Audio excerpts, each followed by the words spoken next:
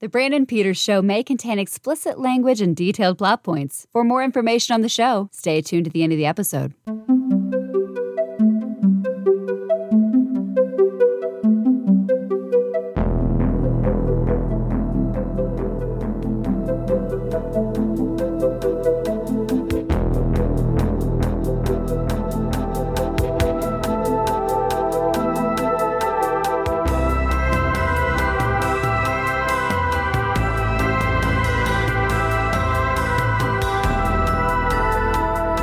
And now, here's Brandon.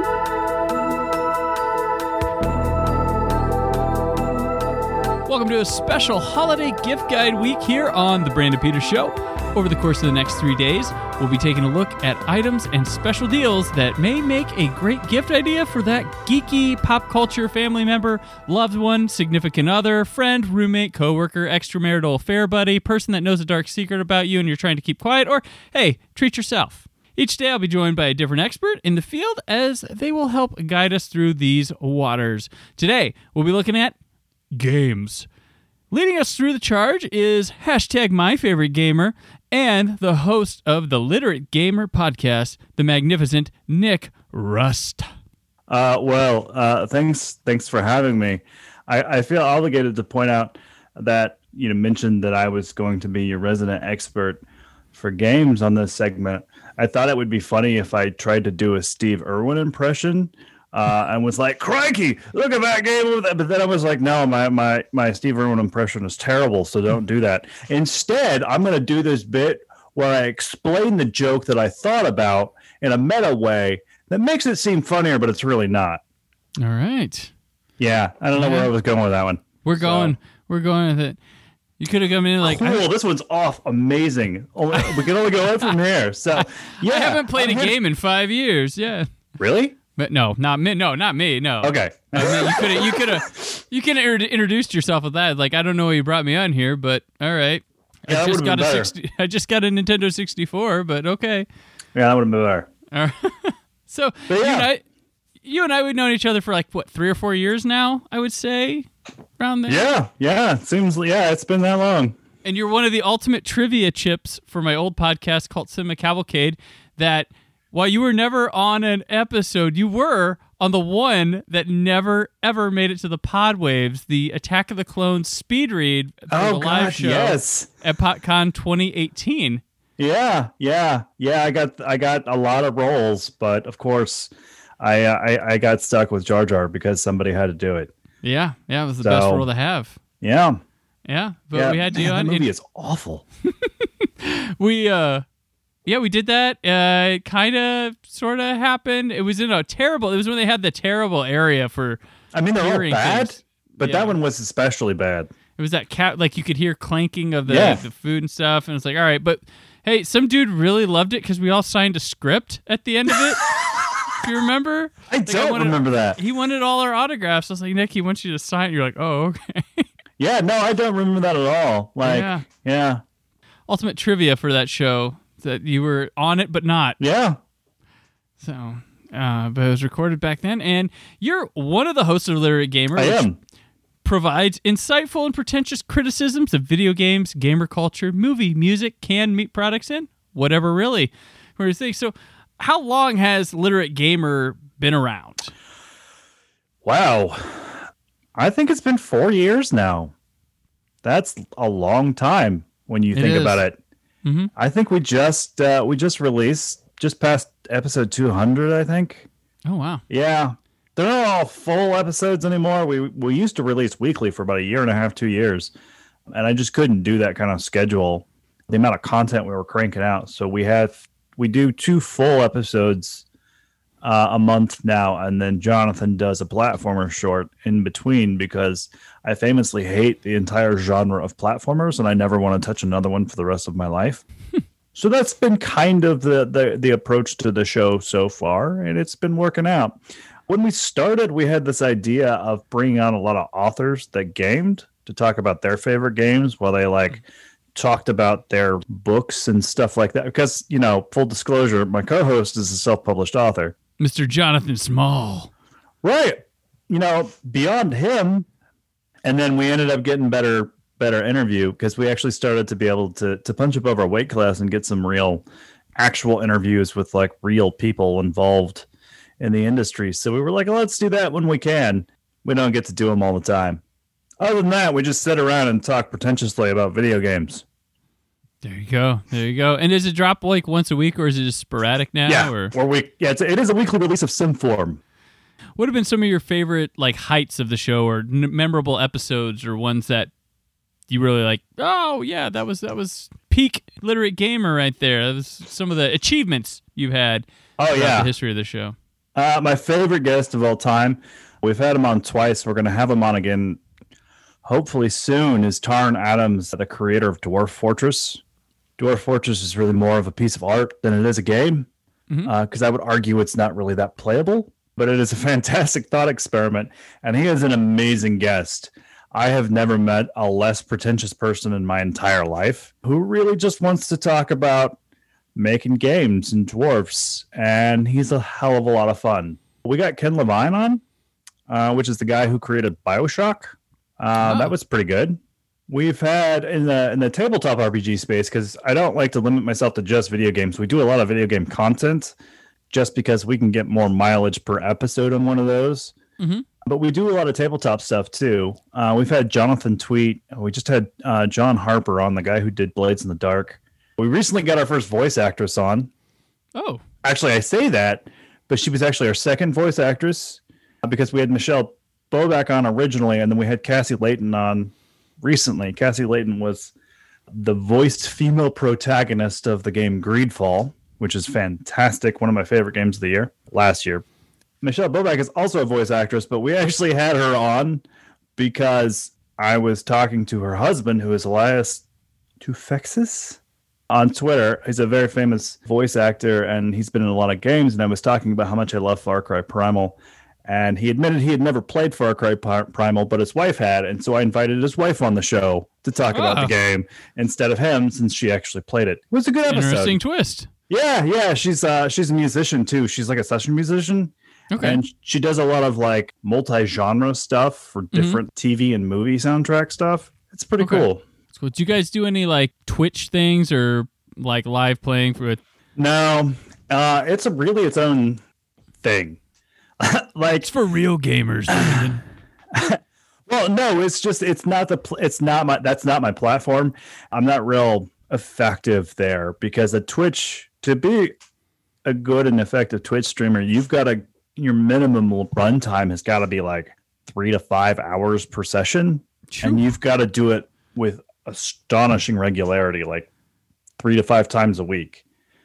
And it is it's grueling hours, and it's so hard to build an audience, and you've got to establish this way of talking and just ways of keeping people engaged as they're watching. And it's like, none of that stuff.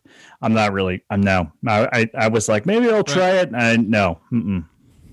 Yeah. It's not every aspect of everything's for everybody, but would you consider like if Literate Gamer got to it, like having like a special event to play with you guys, or? Yeah, we have thought about doing that in the past. We've just never done it. I've thought about doing charity fundraisers for various causes. Mm-hmm. I actually had an idea to do one here recently too. I should probably do that before this whole COVID thing goes away while I've got the time, but we'll see. Take advantage of that pandemic. Right, yeah. And you also, for a short time, I don't know if you're still, I think you're still exploring, but you had the spin-off Literate History. Yeah, so Literate History never really got off the ground. I did 3 different versions of it, and I still haven't been able to find. Now, this is me I'm gonna get a little nerd, but you're gonna this is the thing. It's kind of allowed here, right? You're gonna be able to follow me on this one because you're also a podcaster. Now, the principal problem I've had with Literate History is a framing mechanism, because I am not a historian by trade, and I don't want to do a Dan Carlin because he's cool. But I honestly cannot stand him. I can't listen to Dan Carlin for very long. His stuff goes on forever. I find 2 people way more engaging. I find a dialogue way better than a monologue, because when a monologue approach, especially to something as dry as history, it just drones on and on and on. So I said, okay, if I have to do a monologue, maybe I'll do it live, and maybe I'll do it more off the cuff. So it sounds more like a cross between like stand-up comedy and like a history lecture. Well, that didn't really work. So I'm back to this dichotomy approach for a dialogue. One of my ideas was to have reoccurring guests on that are stand-up comedians. But the thing about stand-up comedians is they don't know shit about the Russian Revolution or the Soviet Union. So that was going to prove a little difficult for the source material we had to cover. Right. So it's still there. I'm still working on it. I will eventually crack this nut, and it will be the history podcast that I have not been able to find so far. And that's why I have made it, because that's what I did with Literate Gamer is I made the game podcast that I wanted to hear and couldn't find. And that's how you do it. That's how you do with podcasting a lot of the time. It's right. Make the show you want to hear. Yep. That's basically your best guide to doing that. You learn from ones that you listen to, and you're like, you know what? I would want to hear this. There you go. That's your spin on the show. Yeah. I think my next approach is I'm going to try and track down an academic with at least a modicum of, I don't know, radio charisma. Ideally, someone who works somewhere in the space that I'm dealing with that season, and try that. That's my next pitch. I just have to find my expert for season 1. You're at the point of throwing stuff at the wall and seeing what sticks right now. Yeah, like I've got all these prior attempts recorded, at least some extent. It's just they didn't work, so I didn't use them. So I'll get there eventually. Right, and yeah, you and I tend to talk about this kind of stuff. We used to back what we call it, like back in the before times. Is that what we call it? And a long ago? Long ago, we, you attend Podcast Indie, which I co-manage with Brad Shoemaker, and we have a lot of these kind of chats there, which we used to do once a month, and now you and I haven't seen each other probably since last year. No, we saw March. March? Right before? Yeah, right before, because the sick people came. Okay. And I'm an NPR nerd, and I was like, oh, I'm totally going to that. And then, like, literally the next week. Oh, that's right. That was the last one. Yeah. Yeah, that was the last one. Okay, yeah. That was a good one, too. Yeah, it was. It was a fantastic one. That was one of the best ones. Yeah, but where we talk stuff. And I want to just, like, take a second and thank you and Jonathan, your co-host, for being, like, a nice ear for me and providing some real good advice and encouragement and helping me get over, like, a certain hump. And being a factor, like giving me confidence to move along and bring this show to life, because you guys were very helpful there, and then working me through, getting through this to, end my old show, go to this one. Yeah. Thank you guys so much, because this new show has been just a blast. Yeah, you're killing it, man. You're doing fantastic. But I mean, you guys are there's people instrumental behind the scenes in helping this show to come to life, and you were there. I gave you the track for the theme to listen to. Oh, I'm so jealous of that. It's so good. So yeah, so there's a lot of people that I don't think people realize it's a factor. I know the show's got my name, it's got my voice, but there's a lot of people that have helped out and helped bring it to life, and you both were of that nature. So very much a thanks for that. And I got you on a show. I've been meaning for years to get you on, and here we are.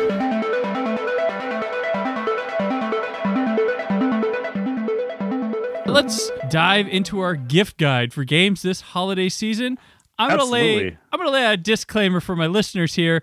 Nick is the expert and lead on this. I am not much of a gamer these days. My knowledge is being that of like my kids and their obsession with Roblox, Five Nights at Freddy's, and the Switch games that we might play when I get the time. And I tend to be into retro gaming stuff, like the little emulators. So I definitely have lost touch in this arena and am super uncool. So we're going to have Nick take us through here with things, and I might ask things of him that I know from other mediums that happen that might not happen with games. So bear with me, folks. And Nick will show his patience with me as well. First off, are there any, like, this year special games being released on Black Friday? Are there, like, any being held off for that day, like, be it digital or console games that are like, we're dropping on Black Friday. No, the game industry as a whole kind of likes to try and avoid Black Friday itself because of the competition. Gotcha. Because gamers aren't your primary target audience for a Black Friday kind of thing. So no one wants to release on a day when there's not going to be any oxygen left in the room. Gotcha. Typically by Black Friday actually is usually the end of the AAA season. So most of AAA have released by Black Friday. We're locked in. All the titles that are going to be available are out. This year is a notable exception, though, because Cyberpunk 2077, which is probably the biggest game of this season, has gotten delayed again and isn't coming out till December 10th. Okay. So this year is, by all metrics, this year is weird. Oh, yeah. One, there's a global pandemic. Two, we've got a hardware sale this year. We have new console generations released. Mm-hmm. If you don't already have one, you're not getting one. I can tell they're all gone. This year, the PS5 just, as of recording here, dropped last week. And then the new Xbox dropped last week, or like a couple days before that. Yep.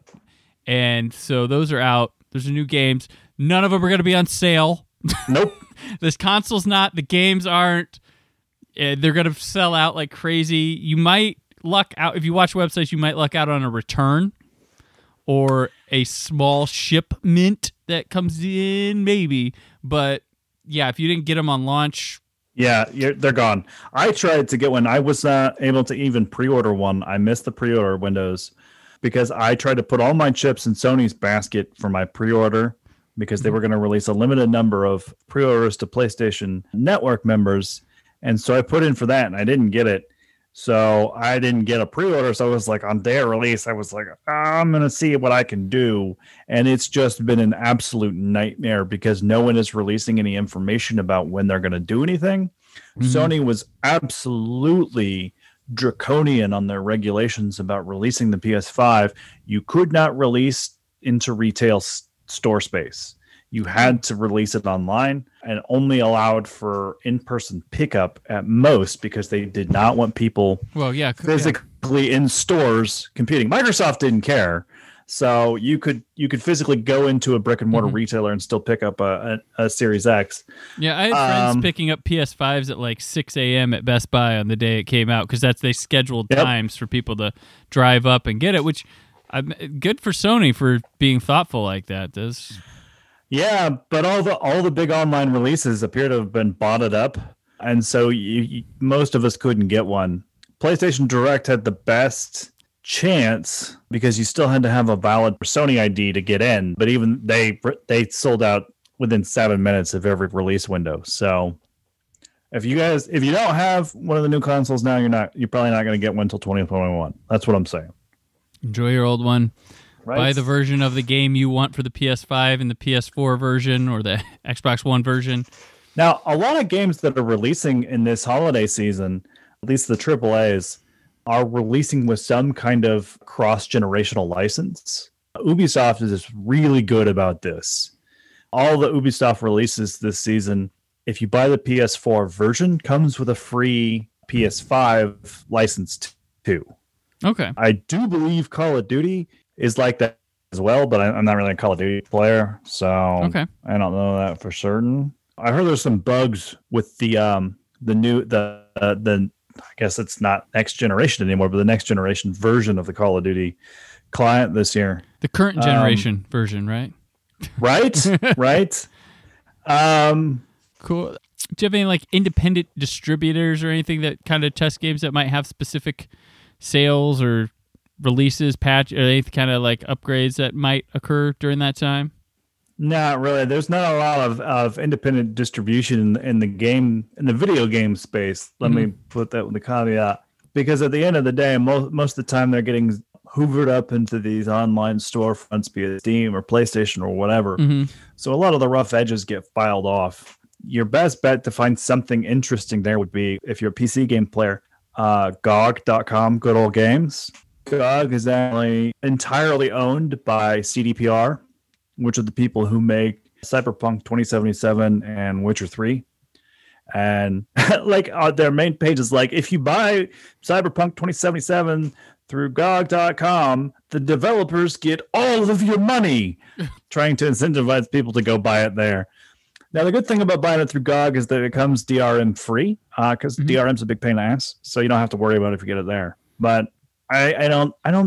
There might be discounts on CDPR stuff there, but I don't know for certain.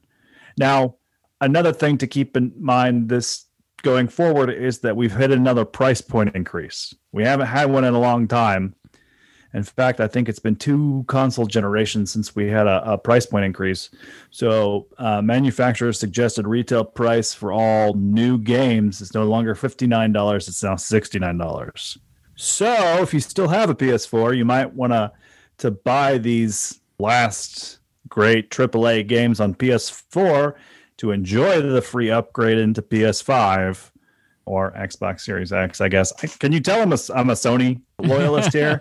Because then, you buy the lower price point and you still carry that forward.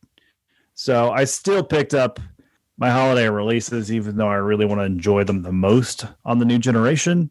I'm just going to deal with longer load times for now until the new generation hits. So the new graphic stuff better, like load time, a little bit more fluidity in the movements and detail and sharpness, probably. Yeah, we're not going to see. Well, I don't know. I haven't got my hands on one to really test this out, but we probably won't see big jumps in graphic fidelity for a bit. And usually when they move on to a new console, they haven't even explored enough of the previous console to... Right. You'll usually see the best turnaround in terms of graphics on single-party developers, like Sony's in-house developers. They really know how to make that architecture sing. And their games look absolutely amazing for it. Ghost of Tsushima was released this year, and it's just absolutely mind-bogglingly beautiful. Even on just a PS4, I cannot wait to see what they can do on PS5. Even if they're just going to upscale the game, that's going to be gorgeous. Which that game, I'll mention, it is on sale at a bunch of places for $39.99 during this. It is, and it is an absolute steal at that price.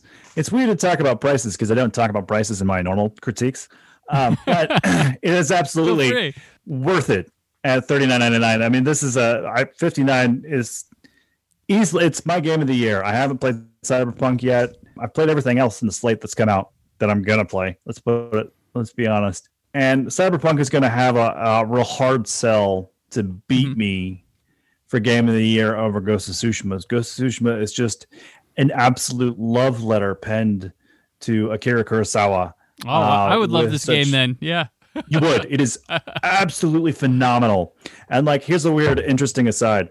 So for Thanksgiving, we host Thanksgiving because we got tired of driving everywhere. And our Thanksgiving tradition, my Thanksgiving tradition, let me be clear, is instead of watching a football game or whatever else people do on Thanksgiving, is we have the traditional Thanksgiving samurai movie. Yeah. And so every year we watch at least one classic samurai movie as part of the Thanksgiving festivities. And I'm kind of debating just playing Ghost of Tsushima this year since no one else is coming. But and you got the time, yeah. Right, but I'm still probably going to watch a movie. So, you know. My Thanksgiving tradition is Thanksgiving night I watch the movie Blood Rage, which is the Thanksgiving set slasher movie. Because, there's always one for every holiday, so I watch that one. It's pretty fun. Isn't there a Thanksgiving-based slasher movie with a turkey that kills people? Thanksgiving? No. Though, maybe. But there's also Home Sweet Home, which is a really cheap, crappy one that has, if you remember Body by Jake, do you remember that guy from the late 80s, early 90s? He had a sitcom for a while. He was one of those, I'm going to sell you a shake or look to my fitness stuff. And then, oh God. Yeah. And he was the killer in this movie. And it's from the early 80s, but that one is a slash movie. But Blood Rage is much better. It's really weird. It's about these twins and one of them, and when their kids kill someone at a drive-in movie and the wrong one gets locked up or something, and he breaks out and comes back to this apartment complex. It's funny. It's got some good gore. It's a treat for Thanksgiving. But a lot of people didn't discover it till years ago when it got this really good Blu-ray release, and they finally got a full uncut version of it because it was mainly known on home video and it was all sorts of edited up in the US. But we're talking about games. We are talking about games. That's a game that interests me. And then I normally with my time when I do get to sit down and get a game, I start. I realize I haven't played games in a while, so I have to catch up just to normal stuff, and then I just wander away because time gets taken by other things. Like I am still playing Breath of the Wild on the Switch. That's one of my games, and I'll play but then I'll get stuck and be like, I'll just play Mega Man on one of my Legends, but that's where I'll get. So yeah, we got these new consoles. The only one that remains the Switch that hasn't updated. Well, Nintendo's is no longer a parity with the other two. Mm-hmm. Because we're only about halfway through the Switch's life cycle right now. So it would be way too early for them to drop a new one. They did the Switch Lite recently, why? Yeah. Well, they need that cheaper price point to get it in more kids' hands is honestly the answer. Yeah. I don't know. I kind of half expect Nintendo to mess up whatever their next iteration is because that always seems to be their... Well, yeah, because they had the Wii and then the Wii U, which was and then... the Switch. Yeah, I mean, they had the SNES and the N64, and say what you will, the N64 was a subpar console because they committed themselves they had some to great cartridge-based technology at the time. Yeah. It did. It did have some great stuff, but it was all single party. Like there was no really good third-party games on the N64. Right. They do really well with handheld systems though. So maybe this is the time when they finally are able to just be the, I don't know, man. Well, I feel like they've started embracing themselves a bit more rather than chasing after the others. I mean, they're more into the interactive, I don't know, physical. Yeah. They're always extremely committed to principal play. Yeah. So they want to do things that are fun inherently and organically, and they're usually setting trends. They're not following them. So I say just let them be them for the most part. And I think since at post GameCube, that's where they've been. Yeah, mostly. But man, I missed the GameCube. I had one when college. That was my system. Everybody else had the PS2 and then the Xbox. And I had the GameCube.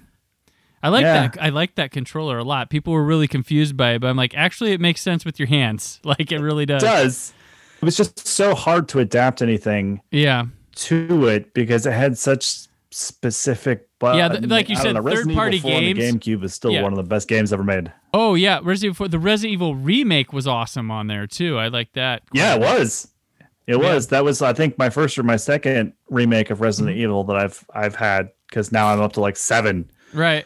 And Eternal Darkness, that was a fun one for a bit on there. Yeah.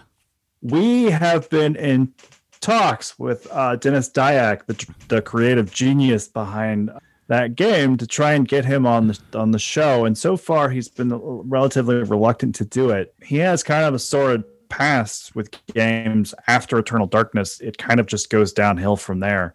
It got really bad. He was accused of basically embezzlement sort of taxpayer money from some Canadian game development funds. He got involved in a court case with Unreal where they accused him of using the Unreal assets in his engines, and to the point where his last game got pulled off the shelves because the court said they broke copyright by using Unreal assets in the game. Oh, wow. Yeah, and so he's been really hesitant about doing any kind of press game oriented wise, but if I can convince him I just want to talk about Eternal Darkness, I'm still hoping he'll come on. I also loved 2 Human, which was the game he did that was really ahead of its time.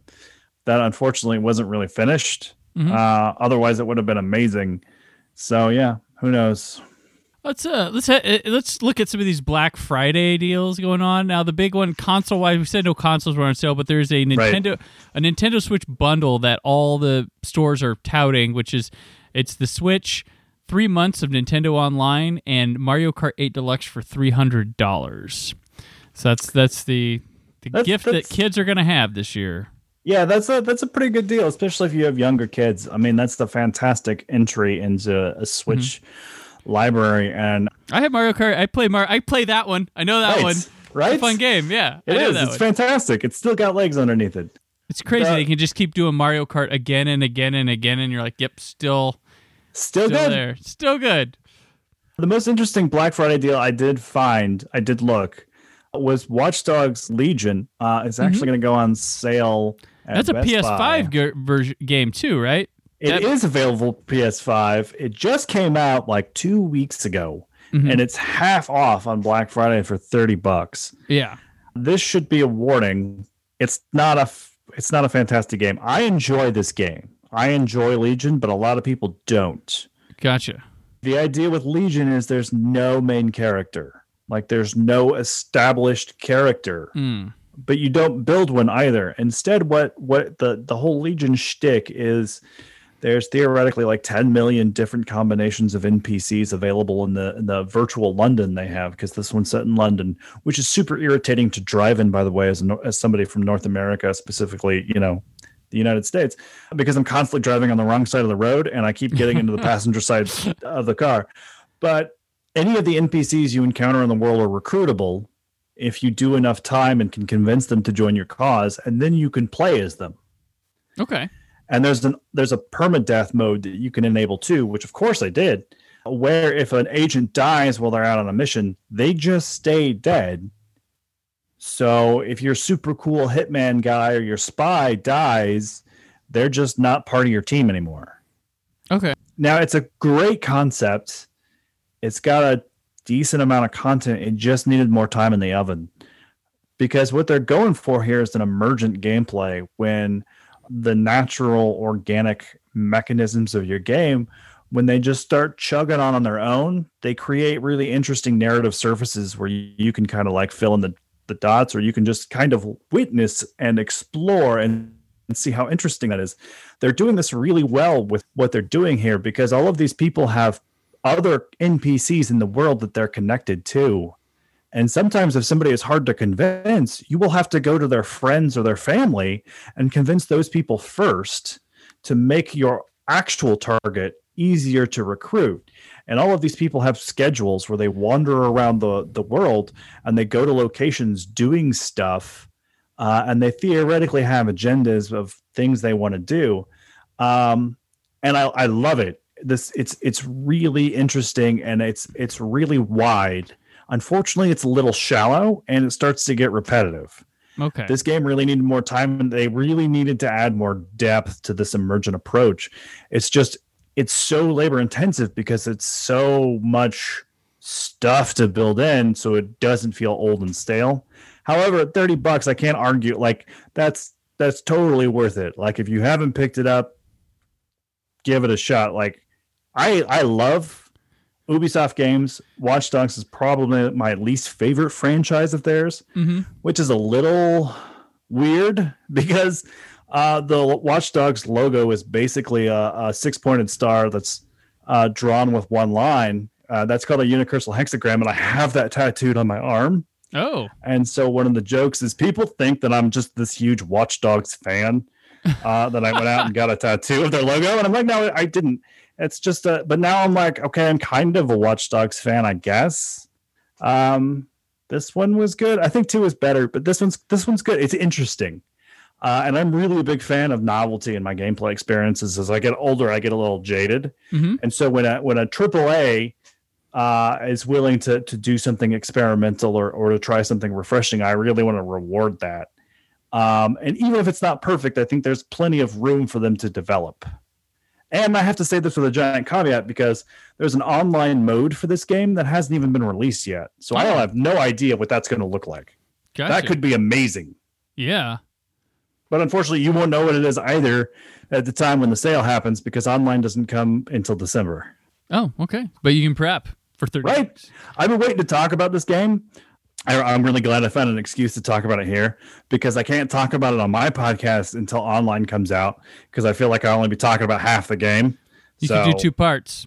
Right? Oh, yeah, I could. I ended up doing 2 parts on Ghost of Tsushima, because I didn't even know that there was going to be an online version of that game, I think, when we recorded the first take on the single player experience. And then they surprised us all, and they're like, surprise, there's a co-op mode coming. And we're like, okay, another episode. Boom. Right. That's the magic of game podcasting. Yeah, there you go.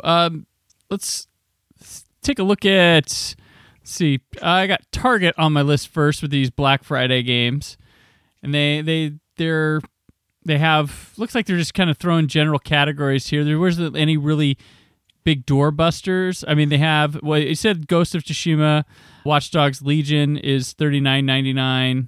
They have Crash Bandicoot 4 for the $39.99, Luigi's Mansion, Mario U Deluxe, and Mario Maker 2 for $39.99. But most of there's like 30 games, $29.99, Xbox, or over 50 games, $24.99, over 60 games, $14.99, over 50 games, $9.99, and age and quality is probably going into those prices, right? With the games. But since you brought up Target, Target's interesting as far as a retailer goes. So let's talk about that a bit. Now, Target recently invested pretty heavily into the board game space, way more than any other brick and mortar retailer did. Right. They've got a 50% off going for that too. Yeah. Yeah. And whoever their buyer is for their board game section is fantastic. They have made some really amazing choices. And honestly, I think they're really pushing the industry forward, and they're making a lot of these really good board games much more broadly available. Right, and yeah. The best example of this is actually available right now on the shelves at Target. There's this giant juggernaut of a board game called Gloomhaven, and it's the price tag on this thing is about $100 to $120, and it comes with a whole bunch of miniatures, and you can play a whole bunch of different classes, and there's a whole bunch of different campaigns to do. It's an amazing experience. It's awesome. It's totally overwhelming for most people. But Target ended up, I don't know if they did this specifically for Target. I see it is available other places now, but I think initially it was only at Target. Mm-hmm. Gloomhaven Jaws of the Lion is $50 and is available on the shelves at Target as I speak. And it's basically a real stripped down version of Gloomhaven, where it's like one campaign, 4 classes, and they've cut down they did a lot of quality of life improvements with the record keeping and the maintenance and all that kind of stuff. And it's fantastic. Like if you've got somebody that's really into board games and they haven't played this yet, or somebody that might want to get into more advanced board games, this is the way to go. Like, you got to do that. And another shout out for Target in the sense that they're carrying the D&D starter sets. Right, yeah. So that's a fantastic idea. The back wall of the toy section is literally games. And I'll echo what you said, because I've noticed going through there, and I'm a light tabletop gamer. I don't get to play as much as I'd like to. They display them in a good way that they look interesting. You see, and they point out that stuff is new or maybe a result of a Kickstarter. They tend to point out where they come from as well, not just like here's some games, go play, but they have a section with the D&D stuff. They have it looks fun, and they're just shelves with games, but the way they've ordered them makes it look like, what am I gonna pick? Like, it looks really attractive, and they've done a really good job between really commercial games and these little independent and startup games that that a big retailer would invest in that. That's I still can't get over the fact they're doing a real fantastic job with all this like introductory level kind of new board game stuff, especially like European stuff that's coming out. They're getting almost all of it, and it's like this. It's great. Like, I can see a real positive downstream influence if Target is willing to absorb a lot of the shelf space for this introductory concept to build an entire population of board gamers that will then be able to go out and support their local game stores, where you can find the meatier, denser, thicker, more substantial games out there with regularity, so that they don't have to use their shelf space trying to convince random people to come in off the street to start this hobby. So if they can start them at a giant brick and mortar, then yes, let's do that. And anything that supports tabletop role-playing games, because you will never believe how thin the margin or the return on investment that those games make. I cannot. Yes, please support more Dungeons & Dragons, even if it's just Dungeons & Dragons. It's the elephant in the room. Everyone starts there for a reason, so that's fine. We'll well, just get me more D&D players, because in 10 years, those D&D players will get into some weird stuff. So, or become creators of the weird stuff, which is right. Always great. Yeah, that's a source of creativity. Like, people come like from playing that. They create, books, movies, TV, like all that stuff. Games come from. And as a parent, like, D&D has been amazing. Like, I can't think of a better way to actively try to teach like creativity and imagination, but also like careful reading of rules and regulations, things like that. And so there's no downside for the most part. I mean, every group of 12-year-olds is going to turn into a bunch of murder hobos when they play D&D, but we all did it. It's just part of the process. It's a rite of passage. Right? Rite of passage. Yeah, Target, just any notable sale games that you'd pick over at Target before we move on to... The Spider-Man one is probably pretty good. I don't know how that works in. They just redid. This is the Sony exclusive PlayStation one. Mm-hmm. They just redid it for PlayStation 5 with the Miles Morales stuff. Yeah, I think you can get that as DLC to plug into if you already own the previous game. Okay. So this could be a pretty easy way to get in cheap. All right. There. Usually by the time it hits a sale price that attractive at a big box store, you already know what you're looking for. Right. Or There's what a lot works for you. So. A lot of the sports games that are going to get replaced at some point next year. That's where they tack them off. Comes in there. But there's a lot of titles that float around the same prices across these stores as well. That you'll see. Like Last of Us Part 2, that's $30 pretty much everywhere. Yeah, I've seen. And the Spider-Man game is $20. So we go on to Best Buy here. Similar sales.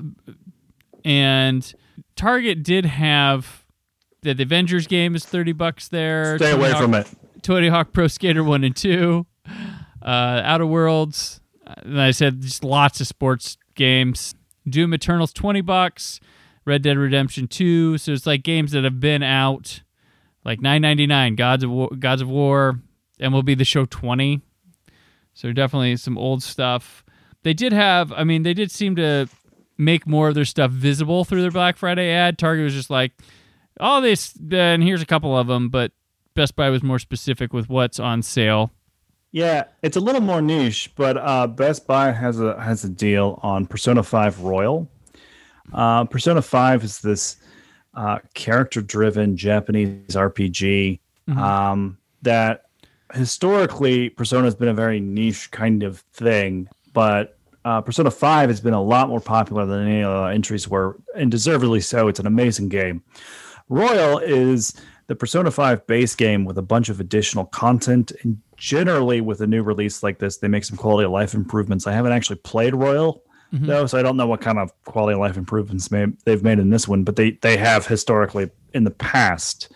And at $20, like, you need to play Persona 5 just to see if you like it, because it's that cool. Like, it's fantastic. It is amazing. It is an excellent argument for games as art. At $20, just do it. Just do it. And I did notice one thing Best Buy had that they were showing off of the others is they had a couple VR games. They had Iron Man VR. Oh, man, VR, yeah. Everybody Golf VR and Batman Arkham VR for $9.99. The Iron Man and the Golf were $20 each. But I didn't see those advertised much anywhere else for the VR. Yeah, I wondered if you're going to bring up VR. VR is a bit of a difficult nut to crack right now because you're kind of locked into what you already own when it comes to VR. There's no full-on self-enclosed VR system yet, really. So do you have a PC or like a computer that's beefy enough to run a VR helmet, or do you have a PlayStation so you can get the PlayStation VR? The most attractive headset in the hardware space going into this holiday season is going to be the Oculus. I think their cheapest set comes in about $200, but this has a big caveat on it as well. In my day-to-day job, I'm kind of very concerned about privacy, And Oculus has now made a Facebook account absolutely required for using their VR headset, which means that Facebook is going to have all of your gameplay data available to it in the VR. So everything that you do with that VR is they're gonna have access to everything. They said they weren't going to do this when they bought Oculus. They apparently changed their minds. Is your privacy worth enough to you to pay theoretically up to double for a VR headset? I don't know. I'm not buying an Oculus.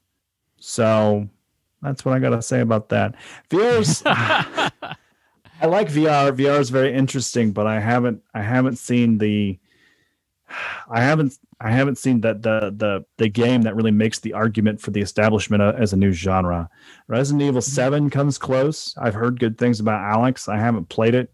I have seen some really interesting, basically tech demos or concept pieces when it comes to VR, but it's still not something that I'd be willing to do on a day-to-day basis for everyday gaming.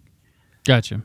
I don't know. Maybe it's just too much of an apparatus. You got to put on the headset and you got to get the hand, and everybody looks kind of stupid when they're playing VR. So I think that's actually part of it from a social perspective, is that none of us wants to look stupid playing games. Gotcha. Although we already do. You mentioned Resident Evil. Best Buy does have Resident Evil 2 and 3 for the PS4 for $14.99. Oh, those are good. Those are fantastic remakes. Capcom has been really nailing it in the past couple of years. They were not doing well for a bit. I mean, they had some. The Monster Hunter team has always been fantastic, but they really let them off the chain with Monster Hunter World, and that is just paying absolute dividends hand over fist. And I cannot wait to see what that team is capable of doing in the future. If you haven't played Monster Hunter World yet, it's going to be on sale. Get it. It's amazing. And there's been so much additional content they've released for it. And most of it's been for free. Iceborne you do have to pay for the Iceborne expansion, but it's worth it. It's worth it. I have like 500 hours in Monster Hunter World. Quickly, Walmart. They have Switch games for $30, $28 sports games for all systems, and then many titles for $15, $20, $25, and $30. And they are the usual suspects we've been going over so far here. So that's Walmart, place to check if they're out of what you're looking for somewhere else. And GameStop, they've got doorbusters. A lot of places have been early Black Fridaying this year because I think they know the traffic's not going to be there and they get as much as you can. So there's not a lot of huge doorbuster things, and there's stuff just you can go right now and buy things. But they got the Watch Dogs Legion there for $32.99. That Avengers game you said to watch out for might not be worth the $26.99 they have. No, it is not. That game is collapsing on itself like a neutron star, and it's not worth it. It's bad. I don't know from direct experience because everything I've heard has been pretty bad. Gotcha. Mortal Kombat 11, $26.99, and Star Wars Squadron, $16.99. Those are their doorbusters. The remainder of stuff is a bit of an up and down, either slightly better deal or slightly worse than the other places. And they too have the Mario Kart bundle for the Switch and 50% off Switch games. And I will say Star Wars Squadron is actually a really good game. If it's primarily an arcade based star fighter experience. So it's not like a full-on flight sim. It's much more, it's much more interesting for them, let's be honest, than a true flight sim experience. But it's a good, solid game. And I've heard absolutely fantastic things about the multiplayer. So if that at all appeals to you, that's definitely worth the price of admission right there. Gotcha. Also, last year's Jedi Fallen Order, that is on that's sale. A good game. That's on sale across the board at places, so you can probably pick that one up cheap if you don't have it, or you have a loved one that likes Star Wars and hasn't played it yet. The one thing that GameStop has above the others, since they sell pre-owned titles, you have a buy two get two free for old system used games. So we're talking like the Wii, we're talking the PS3, stuff like that, and they have a buy two get one free for the modern systems used games, which probably aren't going to be the Xbox Series X or PlayStation 5. But yeah, there's just not going to be the used inventory for those. So, yeah. Lastly, I have Costco, which the only notable thing there is they have a Switch bundle. It is not $300. It does not come with a game. it's $369, but comes with an additional wireless controller, which is not a Joy-Con, just a wireless controller, and they think it's worth $69 more. I disagree strongly. Which you can take the Joy-Con if you want and use them as two for Mario Kart if you're going to hold off. So just so you know, while it looks like one, it is two. But I was like, what? The Costco, you're supposed to be the deal. Right. or $369 and you get 3 games. Right. And the controller. But no, this is so they're hoping, I'm guessing, that those Black Friday bundles sell out and people have to go to Costco and get that one. And I guess. This $69. But Switches sell out here and there all the time. When the pandemic started, they were gone. They were gone. And a lot of people bought those Switch Lites because that was the only thing left. Right, and also, like, Animal Crossing had the absolute best launch date in history because they were like, here's an idyllic pastoral virtual life that you can enjoy while you're locked into the boring dystopia that is your real life while you're, trying to hide from a pandemic ravaging the earth. And everyone was like, yay, I want to feel good. Let's go play Animal Crossing. I mean, we spent a month doing that here, so. Gotcha. Yeah, that's it for the Black Friday. Now, Nick, before we wrap this up, give me 5 games that, regardless of the time of year, regardless of if they're out or not yet, at least hopefully before holiday gift giving time, whether it be Hanukkah or Christmas or whatever one you're celebrating, 5 games that you just think these work as a great gift, no matter what the occasion. Sure, I think Cyberpunk 2077 is going to be. That's going to be probably the game of the year across the board for most people. It's definitely the most anticipated game this year. Beyond that, since I haven't actually, seen it or experienced it yet, I would definitely say Ghost of Tsushima. Unfortunately, this is a console exclusive for PlayStation because it's one of Sony's... I'm sure we have PlayStation listeners. Right, but I mean, if you're an Xbox player or a PC player, that's just not going to be an option for you. It will never come out for any other format. Apparently, I'm an Ubisoft nerd, so Assassin's Creed Valhalla, I just put in some more hours on that before we started recording this, and I gotta say, I really love Valhalla. Like, Valhalla might be my second favorite Assassin's Creed game. It's really good. They've really fixed a lot of the problems from a gameplay perspective that has plagued this franchise for a while and has been especially bad during this reboot season because we're basically 3 games into the reboot of the franchise or the soft reboot of the franchise where they were like, you know what, maybe we should stop just turning out shit every year.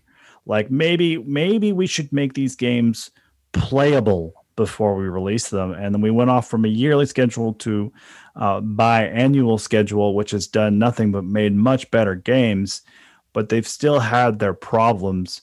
Valhalla fixes almost all of those. But unfortunately now it's gotten to the part where honestly, the things that make an Assassin's Creed game, the Assassin's Creediness of it, if you will, are kind of getting in the game's way. Like, I'm kind of tired of this assassin versus Templar dynamic. It doesn't fit everywhere. Like, it fits for a game about the Crusades because that made sense. It doesn't really make sense in 9th century Britain. It just doesn't do it. Like 10th century Britain, whatever. It doesn't really work there. And so this overarching meta plot is like this albatross on this franchise's neck now. And I really wish they would just get over it and just be like, you know what? We're just going to make very loosely thematically linked games that are all open world and historically based. And everyone will go, cool. We don't have to keep all of this ridiculous lore in our heads about who the Assassins and Templars are shagging now and what they're doing about it. Beyond that, I did enjoy Watch Dogs Legion. It may not be everybody's cup of tea. I definitely think it's worth trying out. And for my dark horse pick, I'm going to go with Genshin Impact, which is a weird choice to make for a holiday gift segment because it's free to play, but it is crazy popular. I'm going to say this with another caveat because apparently I'm using that word a lot this episode, but I do have some very serious privacy concerns about this game's PC client. The PC client seems to install a rootkit that accesses your kernel even after you try to uninstall it. So I cannot recommend that you play this on PC. However, something that's more hardened structurally, like a PlayStation or a console, give it a go. It's actually pretty fun. The core gameplay loop in this is way more fun than it deserves to be. And I kind of dismissively call it the Chinese Zelda or the Chinese Breath of the Wild, because that's basically what the core gameplay loop is. It's very much Breath of the Wild, but it does have this free-to-play grind aspect to it at the back end. I've done a fair amount with it. Jonathan is hideously addicted. So there's some merit to the game. It is genuinely fun and it is interesting, and it's definitely one of the best free-to-play games that I've played in a long time. So yeah, that's my list.